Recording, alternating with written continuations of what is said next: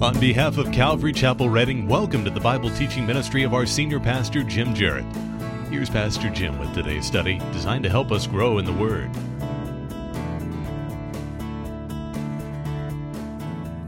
Remain standing and take your Bibles and turn one more time to 2 Timothy chapter 3. 2 Timothy chapter 3, we began looking at this passage last Sunday, and we will complete it this morning. So 2 Timothy chapter 3, our text, verses 1 through 5. And if you'll follow along as I read our text. 2 Timothy chapter 3, beginning now in verse 1. But understand this, that in the last days there will come times of difficulty. For people will be lovers of self, lovers of money, proud, arrogant, abusive, disobedient to their parents, ungrateful, unholy, heartless, unappeasable, slanderous, without self-control, brutal, not loving good, treacherous, reckless, swollen with conceit, lovers of pleasure rather than lovers of God, having the appearance of godliness, but denying its power. Avoid such people. May the Lord bless this reading of His Word and our time together in it. You may be seated. Well, for a number of weeks, we looked at passages from both the Old and New Testaments answering the question, what is happening in America? Or what's wrong with America? But we cannot talk about what's happening in America without talking about what's happening in the church, because it's not only our nation that's in a disastrous state, and the church in this country is also in a grievous, appalling state. And in the visible professing church today, we see greater confusion, apostasy, moral decay, and tolerance for things that are clearly unbiblical than ever before. And consequently, much of the church in this country is powerless and weak and has very little, if any, influence upon the culture. And all we have to do is look around at the culture to understand that. And this is because so much of the world has crept into the church that you can barely tell them apart. Churches across the country are rapidly declining as ideas and activities that are morally and biblically wrong are being accepted, even promoted and encouraged by church leaders. False teachers and false teaching of all sorts and varieties abound. Some churches are supporting Marxist organizations like Black Lives Matter. Others are accepting Marxist ideologies such as critical race theory and intersectionality. Others are buying into the social justice movement, becoming woke, so to speak, becoming woke to white privilege, social injustice, systemic racism, which they say not only infects this country and all of its institutions, but the church as well. And the church today prides itself on tolerance of every unbiblical standard of righteousness and truth that has ever crept into the church. Tolerance today is seen as the great virtue. And certainly there is tolerance in a right and good sense, but not when it is tolerance of false teaching and every unbiblical standard of righteousness and truth that the enemy has put out there. And this is not pessimistic, not at all. This is simply the reality of living in the last days. And we shouldn't be surprised by what's going on, because as Paul told Timothy in verse 13 of chapter 3, evil people and impostors will go on from bad to worse, deceiving and being deceived. And it isn't going to get easier. It's going to get worse. And Paul wanted Timothy to understand that and be prepared for it. And we're to understand this and be prepared for it as well. In chapter 3, verse 1, which we looked at last week, Paul gives Timothy and us a real good dose of reality as he warns, but understand this, that in the last days there will come times of difficulty. But in this verse, Paul admonishes Timothy and us to understand and to realize, to know that there will be times, in other words, periods of time, epochs, eras in the last days, and that which speaks of that period of time between Christ's first and second coming. And these times will be both painful and perilous, hard to endure and hard to cope with. Timothy was living in such days, and so are we. Paul says, know it. Understand it. In the last days, the church must expect times of great difficulty, and Paul tells us why in the first words of verse 2. Look at verse 2. He says, for people will be. For people. You want to know why in the last days times will be difficult and perilous? You want to know why the visible church in this country is in such a mess? People. It is sinful, fallen people who are responsible for the times of difficulty which the church must endure. Fallen people. And of course, behind it all is Satan, the enemy of our souls, but on the human level, it is people. And as we learned last week, we're living in the last days. These days are going to include times or seasons of great difficulty and peril as a result of the activities of sinful people. And the closer we get to the second return of Christ, they're only going to intensify. They're going to grow worse and worse. And now as we come to verses 2 to 4, Paul describes the characteristics of these people. And understand as we read through this list of sinful characteristics that Paul is not speaking about atheists or those who would never darken the door of a church. He is not speaking of mankind in general or the unsaved world. This is a description of professed Christians within the church. Some are even church leaders. They are in the church, but they are not in Christ. They profess Christ, but they do not possess Christ. And there have always been false believers in the church. There have always been tares among the wheat, and there always will be. But in the last days, there will be a proliferation of men and women who profess Christ, but their lives, their words, and their conduct prove otherwise. They are false believers. They are apostates. Now, it's easy to read this list and think, man, I know somebody that exactly fits this description. Or, I've read about guys like this, shame on them. But I'm sure Paul wanted Timothy, and he would want us to do some personal soul searching as we read this list. I think Paul would have us to ask, Lord, is it I? Lord, could I be drifting into holding a form of godliness but be denying its power to transform my heart and life? Lord, could I be drifting off into lukewarmness so that my conduct is not reflecting the truth and the beauty of the gospel? Lord, are these things present in my life? In verses 2 to 4, Paul lists 18 characteristics that will mark men and women who profess Christ, but who in reality have corrupted and will continue to corrupt the church until the Lord Jesus Christ returns. Look back at verse 2. And it's significant that the first two characteristics and the last one, these three are about love that is misdirected. Notice the first characteristic in verse 2. For people will be lovers of what? Self. Lovers of self. The word translated lovers of self occurs only here in the New Testament. It literally means loving oneself. It means selfish. It means intent on one's own interests or concerned solely with one's own desires, needs, or interests. And so Paul tells us that the number one thing that will characterize many in the church who profess to be Christians is loving self.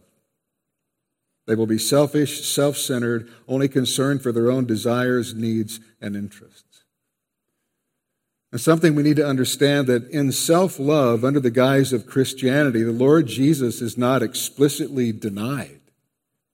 Oh, not at all.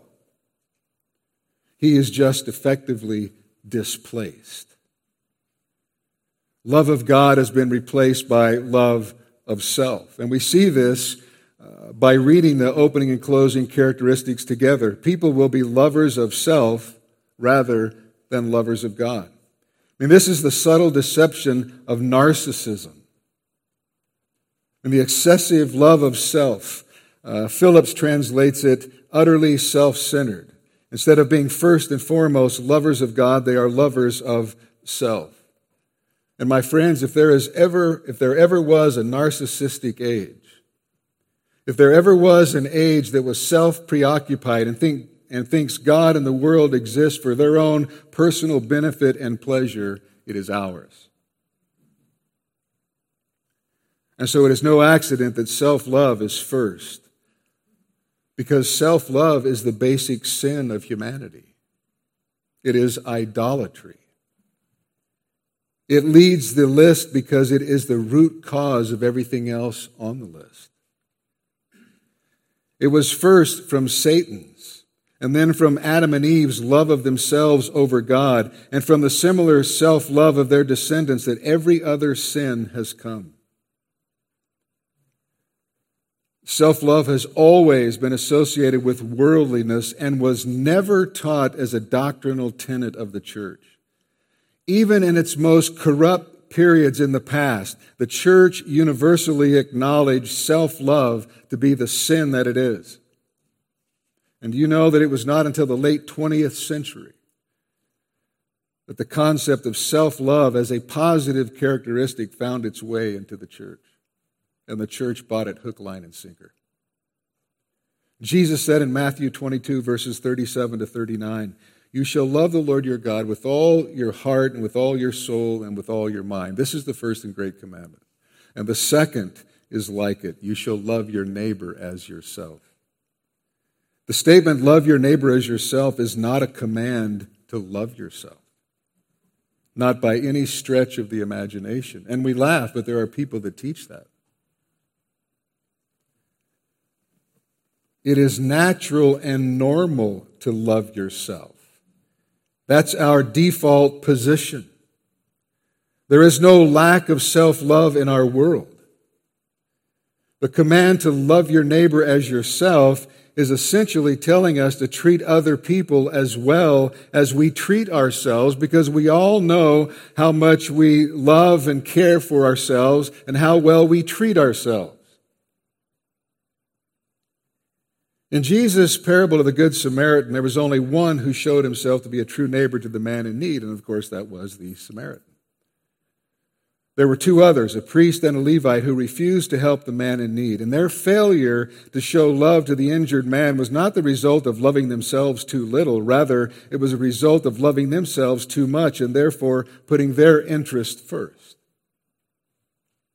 The Samaritan showed true love. The Samaritan gave of his time, resources, and money with no regard for himself. His focus was outward and not inward. And Jesus presented this story as an illustration of what it means to love one's neighbor as oneself. We are not to love ourselves. We are to take our eyes off of ourselves and care for others. Listen, Christian maturity demands it. Do nothing out of selfish ambition or vain conceit. Rather, in humility, value others above yourselves, not looking to your own interest, but each of you to the interest of the others. Philippians 2, verses 3 and 4. And according to this passage, loving others requires humility, a valuing of others, and a conscious effort to put others' interests first. And anything less than this is selfish and vain and falls short of the standard of Christ. God commands us to love Him supremely and to love our neighbors as ourselves. And then in John 13, Jesus actually upped the ante because He tells us that as believers, we are to love one another within the body of Christ in the same way that Christ has loved us. And how did He love us? Sacrificed His life. And so John is telling us that we're to love one another in the church as Christ loved us. In other words, there's no sacrifice that we should not be willing to make for one another. Well, what a contrast self-love is to the sacrificial love that God requires of all who follow Him.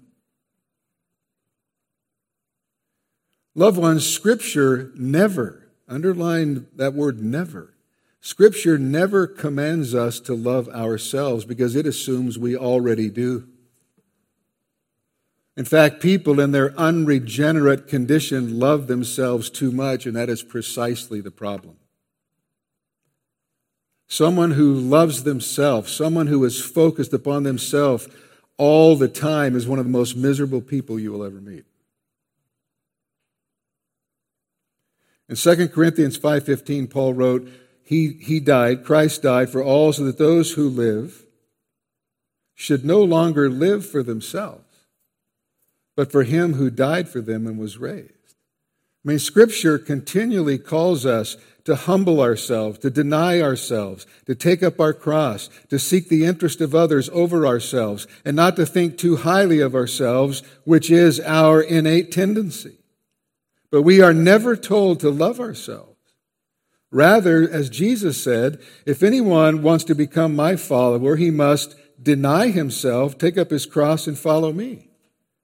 For whoever wants to save his life will lose it, but whoever loses his life because of me and because of the gospel will save it. For what benefit is it for a person to gain the whole world yet forfeit his life?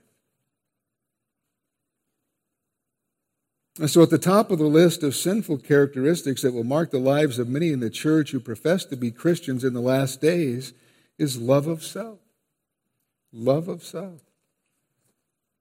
And these lovers of self are most dangerous when they are inside the walls of the church. Just a side note, every one of the characteristics Paul goes on to name is a result, as I've already said, of being a lover of self. Because when a person is number one to himself, when he himself is the be-all and end-all of his existence, then we should not be surprised one bit at the depths of evil this person is capable of. And so keep that in mind as we study these terms. I mean, the people who do these things are merely people in love with themselves. And some of these we're going to move through pretty quick or very quickly because we've covered a number of them in Romans chapter 1. So first of all, lovers of self. And since self-love has replaced love for God and the things of God, it leads to many other sins, the first of which, Paul tells us, is love of money. Paul says people will be lovers of money. And those who love self, whose primary concern is their own desires, will love the money which can supply those desires. I mean, it's money that enables them to gratify and indulge themselves. The word translated lovers of money, literally money-loving, is used only here in the New Testament. And Jesus spoke of this as a problem of certain Pharisees who were lovers of money and were ridiculing Jesus, but our Lord then went on to make it very clear that people cannot serve both God and money. The Apostle Paul saw love of money as one of man's major besetting sins. And he said to Timothy in 1 Timothy 6:10, "For the love of money is a root of all kinds of evils." Not money itself, but the love of money is the root of all kinds of evils.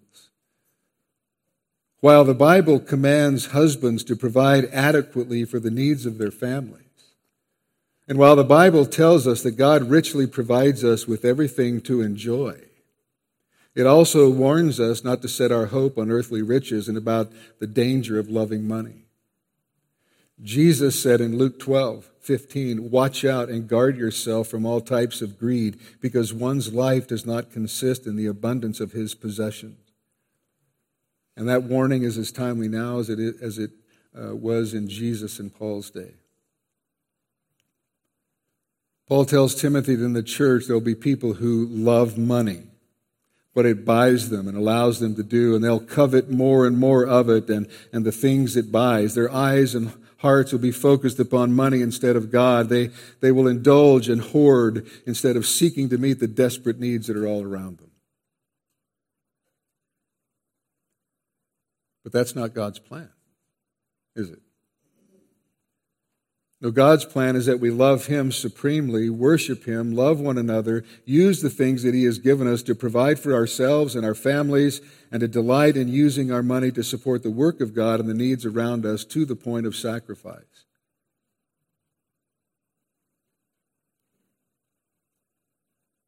And I wonder how much sacrifice there is in the church today. And I'm not just talking about this church. I'm talking about the church in this country.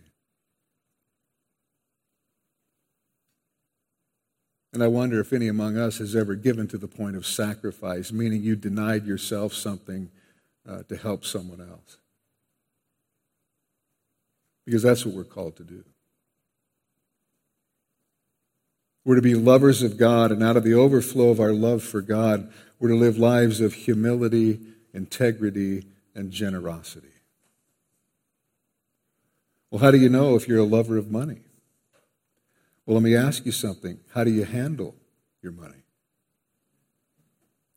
And this will tell you where your heart is.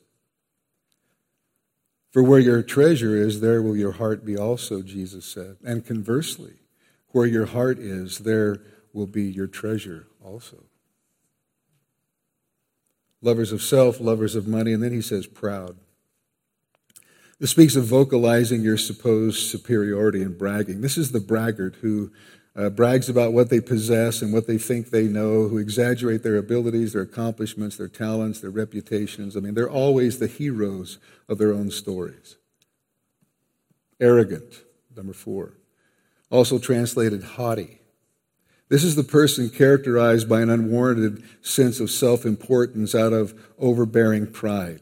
It refers to those who raise themselves up above others. It refers to a man who has a certain contempt for everyone except himself. And the word is used 3 times in Scripture when it says that God opposes the proud.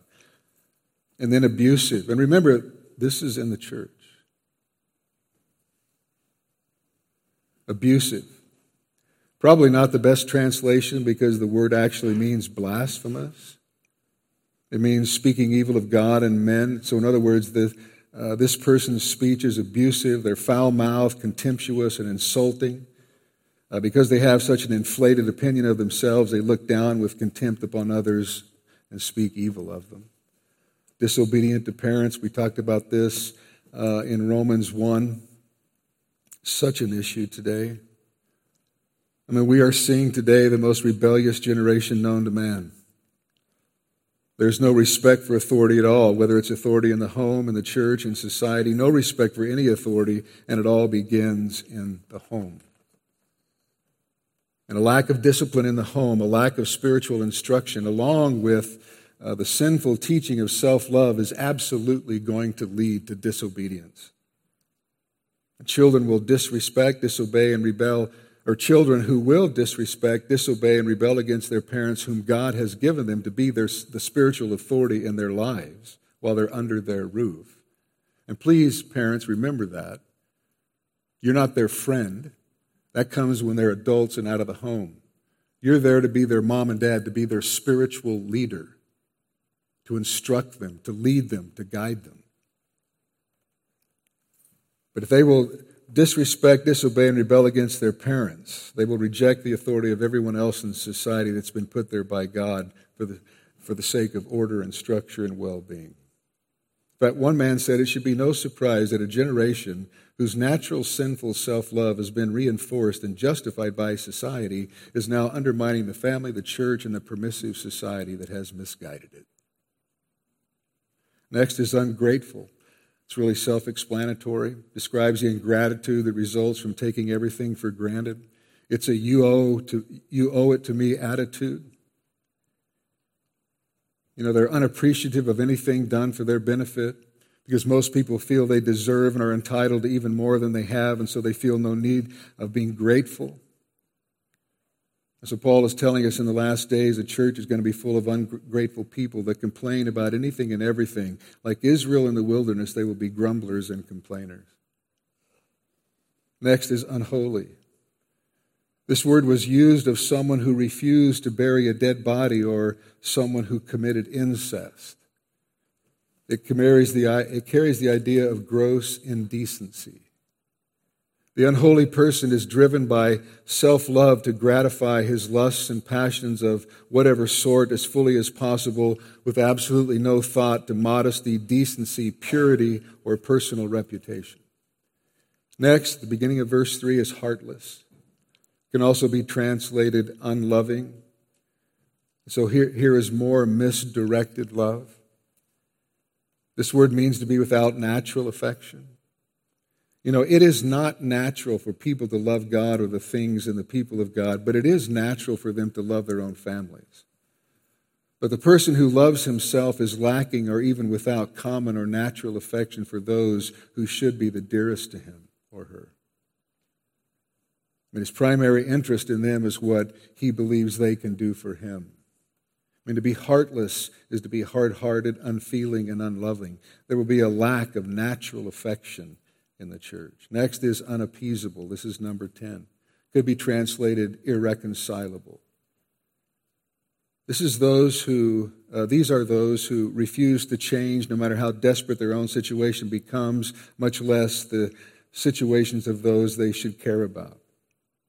As far as they are concerned, there is no compromise, no reconciliation. Their self-love is so extreme and their ego so massive that absolutely nothing matters except doing what they please. They are determined to have their own way regardless of the consequences, even to the point of knowingly destroying their own lives and the lives of their families. It exists in the church today. Next is slanderous or malicious gossip. This is the Greek word diabolos, from which we get the word devil. The word literally means devils. These are people who imitate the devil in slandering others. They make it a point of harming others, damaging reputations, and destroying lives with their slanderous words and lies and innuendos. Blinded by self-love, malicious gossips do the very work of the devil, the chief of all slanderers. So I guess you could say like father, like son, or like father, like daughter. In the last days, the church will be full of malicious gossips and backbiting, because when self is on the throne, it naturally leads to putting down others that you might exalt yourself.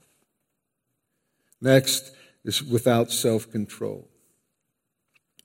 One of the fruits of the Spirit in Galatians 5 is self-control. And in contrast, these people are without the Spirit, and so therefore they cannot control themselves. They are still enslaved to their own sinful desires and longings. They cannot and will not break free of them. They have no self-control or power to discipline themselves. They are enslaved to their own cravings, given over to pleasure and indulgence, whether it's for food, alcohol, tobacco, overeating, oversleeping, video games, social media, shopping, sexual cravings, pornography, leisure, etc., etc., etc. They have no inhibitions or shame. They don't care about what people think or about what happens to them because of what they do. They actually lack the power to discipline themselves, and they're controlled by their desires and their passions. Next is brutal.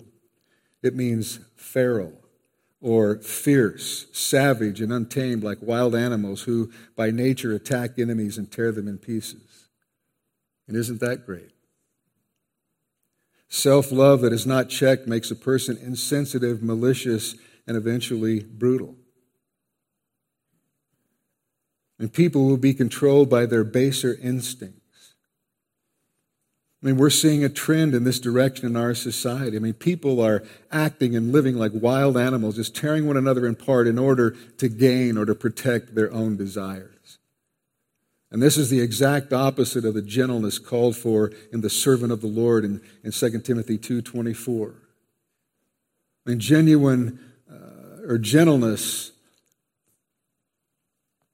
Genuine godliness has power which produces gentleness. And the lack of this power makes people rough, harsh, and cruel, even brutal. Number 14 is not loving good. So here again is another misdirected love. Not loving good draws us back to the beginning of the list. People who love themselves and their own interest are characterized by an absence of love for things good. These people don't necessarily care to be in the presence of good things and good people because they have no love for anything spiritually beneficial. And the most damaging place for them to be is within the walls of the church. They love what should be hated and hate what should be loved. Ungodly entertainment, ideologies, and endeavors they will love, but the things of God, His Word, worship, preaching, serving, giving, and righteousness, they will hate. At the very least, neglect. Next, in the first part in verse 4, is treacherous. This word means a traitor or a betrayer. This is the word used of Judas who betrayed Jesus. It refers to someone who betrays loyalty or a trust in order to further their own interests. Just like Judas, they're willing to sell anyone out for their own interests. Lovers of self eventually become traitors, even turning against their own families and friends. They can't be trusted because they lie, they break their promises whenever doing so helps them get their own way. Basically, they possess no loyalty whatsoever except to themselves. And the only commitment they will keep is to their pursuit of happiness. And so as a result, we see adultery and divorce and church splits and church hopping. These things will be commonplace. And treachery becomes natural to a person who loves themselves, loves money, who is proud, arrogant, ungrateful, unholy, heartless, slanderous, who has no self-control, who is brutal and doesn't love good. Next is reckless. This is someone who is self-willed, someone who is rash, reckless, someone who plunges ahead, acting without careful, reasonable thought for others or care for the possible consequences.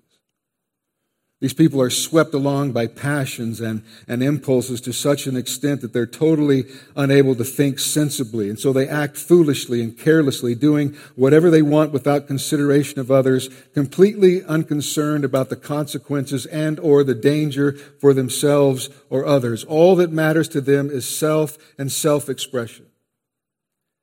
They'll say things like, well, I just had to be true to myself, as if that justifies any number of evils. They're determined to have their own way regardless of advice to the contrary.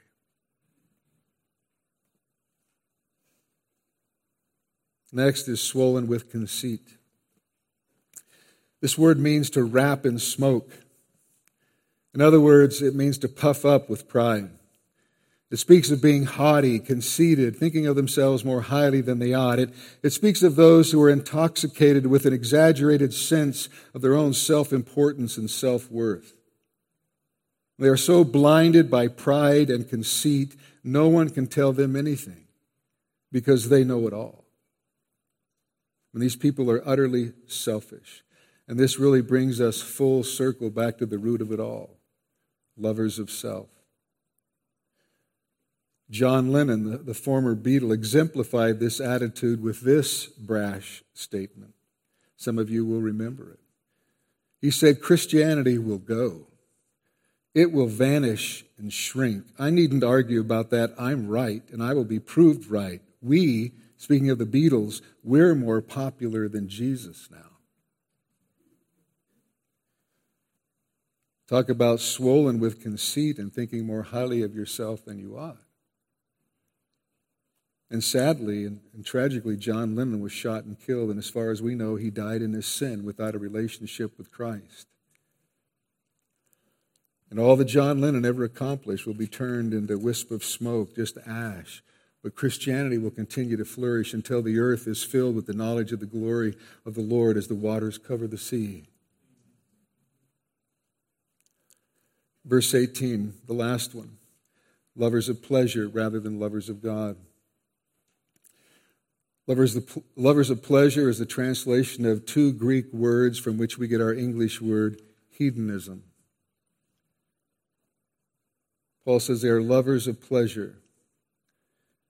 Lovers of pleasure rather than lovers of God. This word translated lovers of pleasure appears nowhere else in the New Testament, and neither does the Greek word translated lovers of God. But Paul says, first of all, they're lovers of pleasure.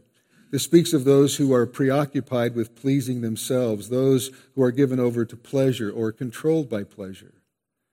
You know, Pascal once wrote that in every man's heart is a God-shaped vacuum, yet men will continue to fill this vacuum with the God called pleasure. So the list ends as it began, with those whose love has become so misdirected that they can only think of their own desires and pleasures.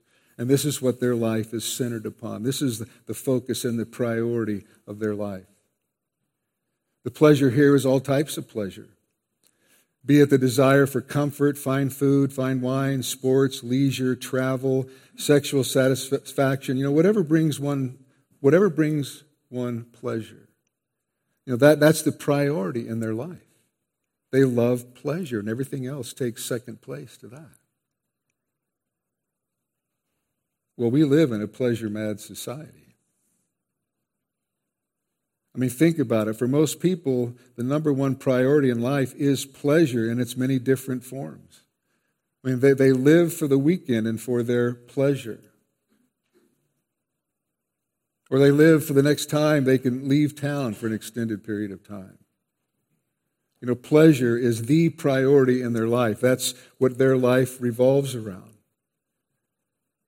Leisure travelers spent a total of $792 billion in 2019. That's here in the United States. In 2019, the sale of video games brought in close to $39 billion in revenue in the U.S. alone. Music and video streaming services brought in $32.3 billion in revenue in 2020. Not that any of those things is wrong. But when it displaces God, it becomes very wrong. Now, does a Christian have to decide between pleasure and God? Well, of course not. And I hope you don't think that. I mean, God has given us richly all things to enjoy. And the person who trusts in God recognizes that God's good gifts not only meet our needs, but are also for our enjoyment. I mean, God is not opposed to pleasure. I mean, some people imagine God as a cruel taskmaster opposed to all fun or pleasure. And to them, he's the God of all seriousness or the God of rules. But that's not an accurate or biblical picture of God. I mean, God created us with the ability to experience pleasure. And several scriptures speak of our delight and pleasure. For example, Psalm 16, Proverbs 17, Proverbs 15. In the Bible, we see that God himself takes pleasure in things. I mean, Scripture speaks of having joy. Philippians and the Psalms are two places where we see plenty of it. God's design of the human body reveals that pleasure is part of his plan. I mean, taste buds and other sensory organs are proof that God is not opposed to pleasure. Right? I mean, why does good food taste so good? Right? Why is the scent of roses pleasing? Why is a back massage enjoyable? Well, because God wanted it that way. Pleasure was God's idea, not ours. We've just perverted it. Like every other good gift God has given us. You know, sometimes we think that when Christians talk about pleasure or joy, they mean being joyful and reading their Bibles, meditating or serving. And we certainly do take pleasure, great pleasure in those things, but not to the exclusion of other activities. I mean, God also created us for fellowship with others and for recreation. We were made to delight in being his children and using the talents he bestows and in participating in the pleasures that he offers. But we must also distinguish between the different types of pleasures in this world. Because we live in a fallen world where God's best for us is often perverted. And just because society deems an activity pleasurable doesn't mean that it's pleasing to God or healthy for us or conducive to long-term pleasure, because the pleasures of sin are fleeting. The pleasures of sin are false friends that leave us empty and longing and often devastated. It's also important to realize that according to Scripture, the purpose of our lives, the purpose of our existence is not pleasure. Hedonism is a false philosophy. We were created to delight in God and to accept with gratitude the good things which he provides. And more importantly, we were created to have a relationship with God, to know him, become like him, to serve him, and be useful to him. And so God is not opposed to pleasure. But he is absolutely opposed to pleasure taking over his place in our lives. You know, as believers, we're sometimes called to give up the pleasure of the moment in order to invest in the greater pleasure of God's kingdom. And listen, we won't be disappointed. For those who seek him and his righteousness, God has eternal pleasures in store. And so pleasure is not the problem. The problem is when people allow pleasure to become the priority in their lives and take over the place that only belongs to God. And that was the problem with the professed believers in the church Paul is writing about here. They were lovers of pleasure, not more than God. That's not what it says, is it? Look at the verse. Lovers of pleasure rather or instead of God. And so personal pleasure is paramount. It's the priority in their loves. They love self, therefore they love money, and they love pleasure rather than God. They have their priorities precisely backwards. God is not the priority in their thinking or their living, as is true with anyone who is self-centered. These people ignore the claims of God and live their life in pursuit of selfish desires that gratify the flesh. They love their own pleasures and are totally controlled by them. And they are willing to make any sacrifice necessary for temporal pleasures, but are unwilling to give up anything. They put devotion to the self-satisfaction they receive from their pleasure, whatever it may be, above devotion to God. Love for God is not a controlling motive in their lives because they have no real love for God in their hearts. So that begs the question, what are our priorities today? For an ever-growing number of people in the church,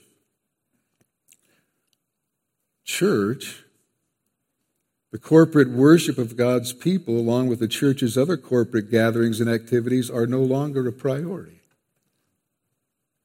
They take the time, energy, and finances God has blessed them with, and they enjoy them. But the problem is they do so to the neglect of God and the things of God. But we're not to live for pleasure. That's not to be the priority in our lives. We're not to put pleasure or anything else for that matter before God and the things of God. And listen, most people in church don't think that they are guilty of loving themselves or loving money or lovers of pleasure. I mean, most people in church don't think that of themselves. And so that's why God has given us His Word to jerk us back to reality. So let me ask you, what are your priorities? What is it that your life is centered upon or around? Is it God and the things of God? Is it the corporate gathering of God's people? You know, do you set your schedule and your family's schedule around the things of God? Or are the things of God an afterthought which only happen if you have nothing else to do? And here's a challenge for you. I'm very serious. I mean, this is a good challenge for all of us. And I've been wrestling with this all week. Take out a calendar of this past year. There are 52 days a year that are the Lord's Day, and they have been designated as such since the very beginning of the early church. So take a calendar of this last year and figure out how many Lord's Days you've missed being in church this year because you were out enjoying some activity. I'm not talking about missing church because you were sick or recovering from some sickness or because you were working or because you were on vacation, because the Lord needs, every one of us needs a vacation. So that's not what I'm talking about. But other than those things, how many Lord's Day Sundays have you missed because of pleasure or leisure in whatever form? And then ask yourself, what are your priorities? No one here would think they love money. So here's another challenge for you. Take your W-2 form at the end of the year and look at your gross income.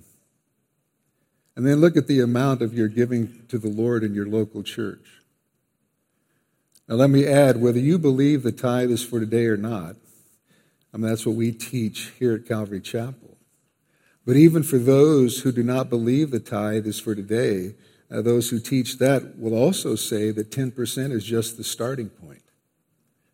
that God would not require less of believers today than he would the poorest Israelite, that we are to give as God prospers us, which in many cases would mean giving far more than 10%. I've heard people say, well, we give according to need. Well, that's not what the Bible says. The Bible says give according to how God has prospered you, not according to need. Because if you give according to need, you probably aren't going to give like you should. So look at your yearly income. You're giving to the church. Ask yourself why, if it's less than a tithe. Ask yourself why. If you're a two-income family, you don't even give a tithe on one income. Or for some of you, ask yourself why in years of coming to this church, you've never given to the church. Or given once or twice. Ask yourself why you don't think you need to give, even though the Word of God says otherwise.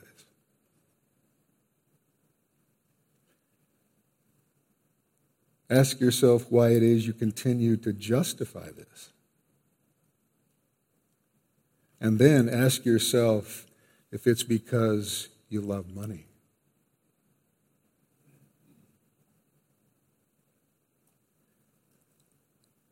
And then ask yourself if God and the things of God are not a priority in your life.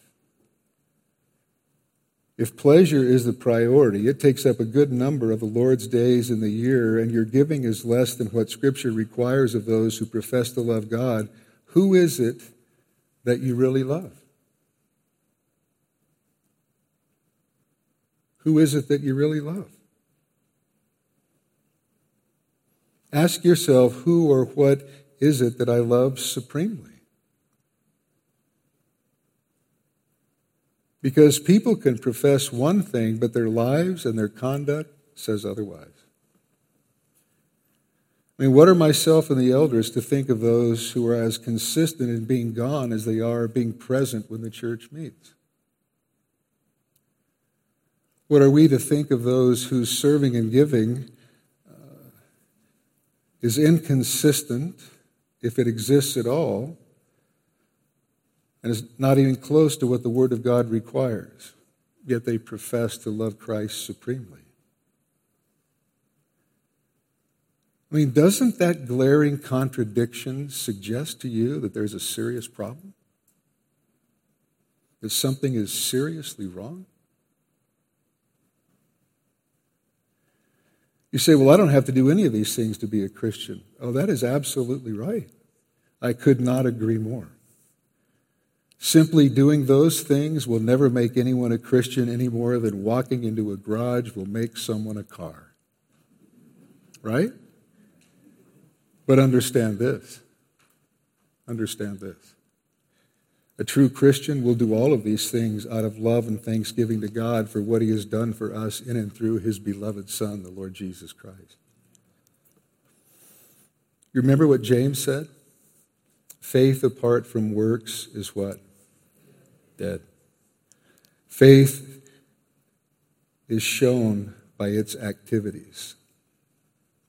James says, look at your works, and what do they tell you about your faith? Well, there's a fundamental difference between the people described in 1 Timothy 3, 1-9, and Spirit-indwelled Christians. We should also remember that Christians can play the hypocrite as well. And so we must avoid practicing our religion without godliness and our faith without works. And honestly, I wonder often, especially this week studying this, how it is that people in the church just continue year after year to justify these things in their lives. They continue to profess Christ, but their lives, their works, would cause that to come into question. Why is it that people believe they're Christians because they show up at church once in a while? Or they might, on rare occasion, throw something into the plate. Why is that?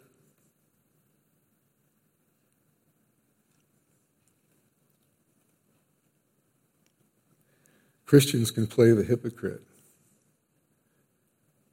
So we need to avoid practicing our religion without godliness and our faith without works. Listen, Jesus is merciful to those whose lives are a mess and who admit they need him, and I am so thankful for that. But to those who play the hypocrite, as far as Jesus is concerned, there's nothing but rebuke. There's nothing but rebuke. So this is quite a list, isn't it?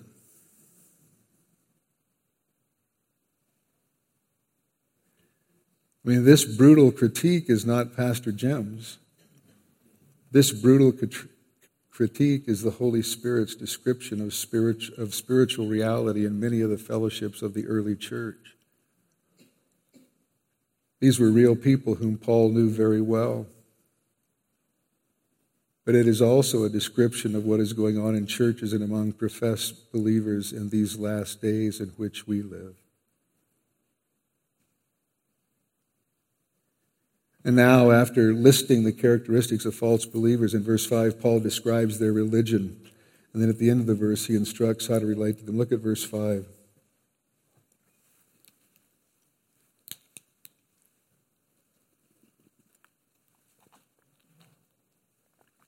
There in verse 5, Paul begins by saying, having the appearance of godliness, but denying its power.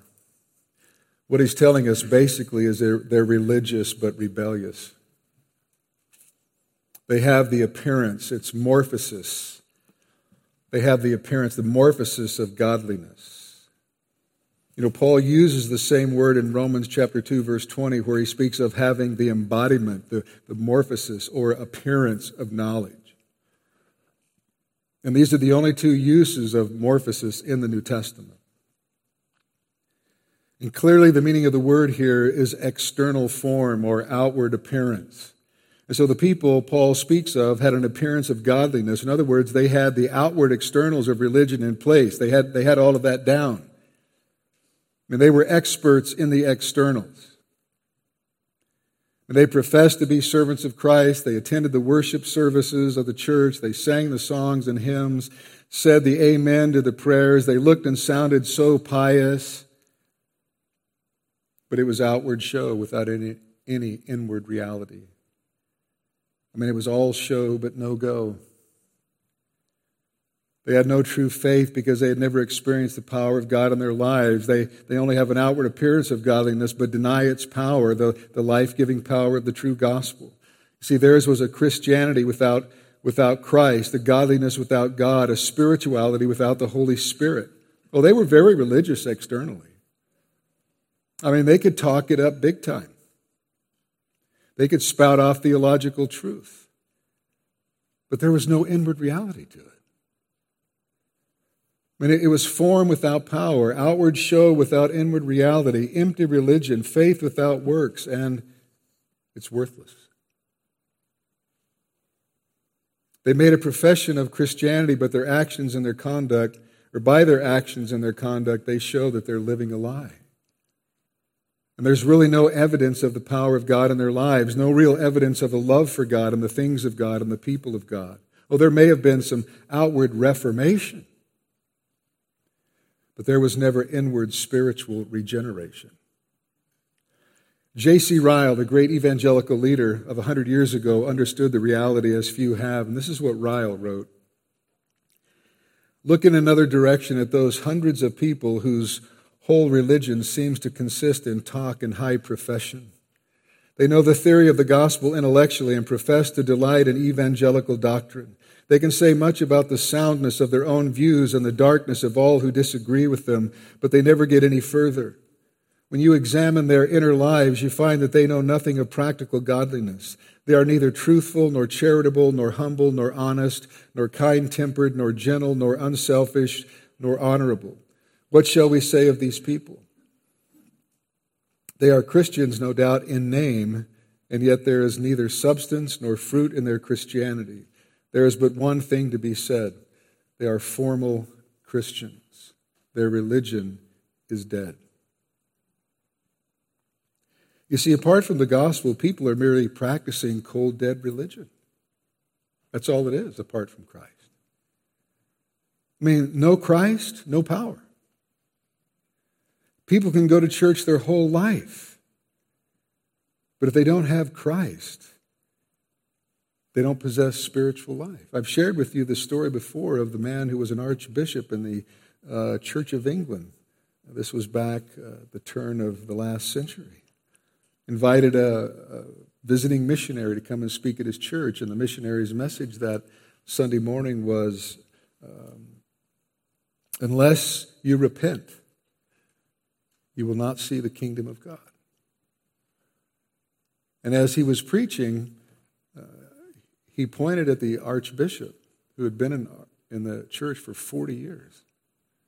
He said, you can be my friend like the archbishop, but unless you repent and are born again, you will never see heaven. And after the service was over, the archbishop took the missionary into the back room, and he broke down and he told him, when you pointed at me and said that, he said, I came to realize that I have never truly been born again. He said, for 40 years I have lived a lie, but today God opened my eyes. So you can be in the church for 40 years or 50 years, longer or less, go through all the motions, profess one thing, but be completely void of spiritual life. Because apart from the gospel, people are merely practicing cold, dead religion. And Paul goes on to say in verses 6 to 9 that among these people are also false teachers. And he will describe them as men of corrupt minds and a counterfeit faith, men who oppose the truth and seek to lead vulnerable, weak people astray. You know, these are the men Paul warned the Ephesian elders about years earlier when he said, from among your own selves will arise men speaking twisted things to draw away the disciples after them. Those are the men that Paul addresses in verses 6 to 9. So how was Timothy and how are we to relate to such people, these false believers and false teachers in the church? Well, look what Paul admonishes Timothy in the rest of verse 5. Avoid such people or have nothing to do with them. Not that Timothy was to avoid all contact with sinners, because Jesus himself had been a friend of tax collectors and sinners. And if Timothy were to not associate with sinners, he'd actually have to leave the world, right? Because we're all sinners. So what does Paul mean? Well, Paul means that within the church, Timothy was to have nothing to do with what might be called religious sinners. Those who call themselves brothers, but who live in sin in defiance of God's word. He says, avoid people like this. And this means that there should be a complete, healthy separation from individuals who profess Christ but live lives that deny that reality. We must separate from believers who practice lifestyles like this. And certainly, absolutely, we must first lovingly challenge them, encourage them to repent multiple times according to Matthew 18. But if they continue in their rebellious lifestyles, if they refuse to repent, and Paul is telling us we must separate. They must be disciplined, and if they still refuse to repent, then they're to be put out of the church. They're to be put out of fellowship, treated as an unbeliever, handed over to Satan. Why do we do this? In order to protect the church and ourselves from corrupt habits. But we also do it so that they can be shamed and hopefully repent. 2 Thessalonians 3:14-15, Paul says, if anyone does not obey what we say in this letter, take note of that person and have nothing to do with him, that he may be ashamed. Do not regard him as an enemy, but warn him as a brother. Paul wrote to Titus in Titus 3, verses 9-11, but avoid foolish controversies, genealogies, dissensions, and quarrels about the law, for they are unprofitable and worthless. As for a person who stirs up division, after warning him once and then twice, have nothing more to do with him, knowing that such a person is warped and sinful. He is self-condemned, Paul says. Self-condemned. The church does not condemn such people. They are self-condemned by their own actions. And all we can do is leave them to the mercy of God and pray that God will bring them to repentance. And if that happens, then it'll be the time for us to speak to them and do our very best to help them back into the paths of God's Word. And that's the whole point of it. The whole point of church discipline is restoration and reconciliation.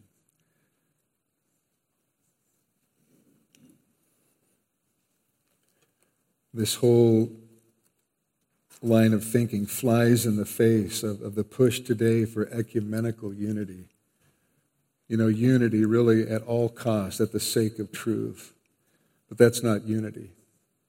Unity must be based upon the truth, must be based upon the Word of God. Paul knew that ecumenism would be a characteristic of the last days, and he warned against them. And so, loved ones, the challenges to the church and to true biblical Christianity today are just massive. Massive. The love of many is growing cold. Fewer and fewer professed believers are attending church. The number of Americans, read this just a couple days ago, the number of Americans who belong to a house of worship has dropped below 50% for the first time since polling began, according to a recent study from Gallup. They said Americans' membership in houses of worship continued to decline last year, dropping below 50% for the first time in Gallup's 80-year trend, the polling group discovered. In 2020, 47% of Americans said they belonged to a church, synagogue, or mosque, down from 50% in 2018 and 70% in 1999. But did you catch what they said? Only 47% of Americans said they belonged to a church, a synagogue, or a mosque. That 47% includes all of those. And when they say the church, they're including anything that identifies as a church. So those who attend a church is just a portion of 47%.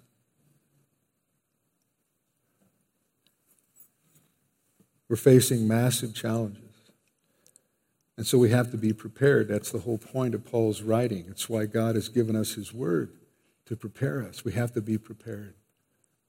What does that look like? Number one, we have to be realists, recognizing that the church is in a state of spiritual warfare that's only going to intensify the closer we get to the second coming of Christ. Number two, we must consistently sit under the preaching and teaching of God's Word. In addition to that, we must personally feed upon and study God's Word, not merely for the sake of acquiring more knowledge, but for the sake of drawing near to Christ, that we might know Him in a deeper and more intimate way. And as we feed upon and study God's Word, we must allow it to confront our own sinful thoughts and attitudes, our sinful words and behavior. And then seek by the grace and strength that God supplies to change. Not just go on continually justifying our sin, continually doing things we know are absolutely contradictory to God's Word. Number three, we must be discerning. We must be discerning, testing everything, every message we hear and every book we read against God's Word, which is the standard. God's Word is the ultimate and final authority. And I will be quite honest with you. A majority of people in churches today cannot do that because they are not discerning. They think they are, but they are not. Because they don't truly know how to take what they hear and compare it to the Word of God. They listen to this guy and go, oh man, that's really good. Especially if it's a big name. Oh, that's really good. They listen to that guy, oh, that's great too. But they really have no sense of discernment, because discernment does not we don't just automatically acquire discernment. You have to train yourself to be discerning. And so we have to be discerning. We must test everything by the Word of God, because it truly is our rule for faith and practice. It is our ultimate and final authority. Number four, we need to be confident. We need to be confident, always trusting the Lord in everything, knowing that the ultimate outcome is certain and that the victory already belongs to the Lord Jesus Christ. And one day He's going to come back and He is going to set all things in order. He is going to make all things right. And I cannot wait for that day. So the bottom line is simply this. The root of the trouble in times of difficulty is that men are utterly self-centered, lovers of self, lovers of money, lovers of pleasure rather than lovers of God. And love of self, with all of the evils that come out of it, shuts out any genuine love for God. And there's only one solution. Only the gospel offers a radical solution to this problem, because only the gospel promises a new birth or new creation, which involves, as one man said, being turned inside out, from self to unself, a real reorientation of mind and conduct, and which makes us fundamentally God-centered instead of self-centered. Then, he said, when God is first and self is last, we love the world God loves and seek to give and serve like Him. And so by the grace and strength that God supplies, we must yield to Him all that we are and have, be willing to be used wherever and in whatever way He leads, making sure that we are lovers of God rather than lovers of self, because the great commandment will never change. And the first and great commandment, Jesus said, is this: love the Lord your God with all of your heart, with all of your soul, and with all of your mind. This means with your entire being. And then He said, love your neighbor as yourself. And in the church, we are to love one another as Christ has loved us. Amen. Let's stand and pray.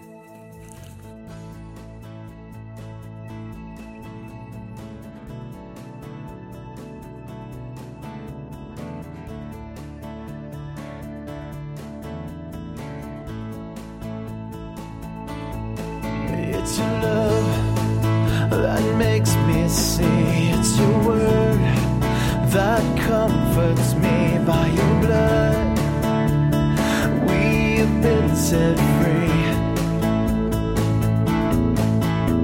And Lord, give to us a passion for your word, that we may grow and walk in all your ways. On behalf of Pastor Jim Jarrett and everyone at Calvary Chapel Redding Palo Cedro, we hope and pray this study you just heard will help you grow in the Word. If you have any remaining questions or comments, please call us at 530-547-4400. That's 530-547-4400. Or write to us at P.O. Box 837, Palo Cedro, California, 96073. You can also email us through the website at ccredding.com. Thank you for listening, and may God richly bless you.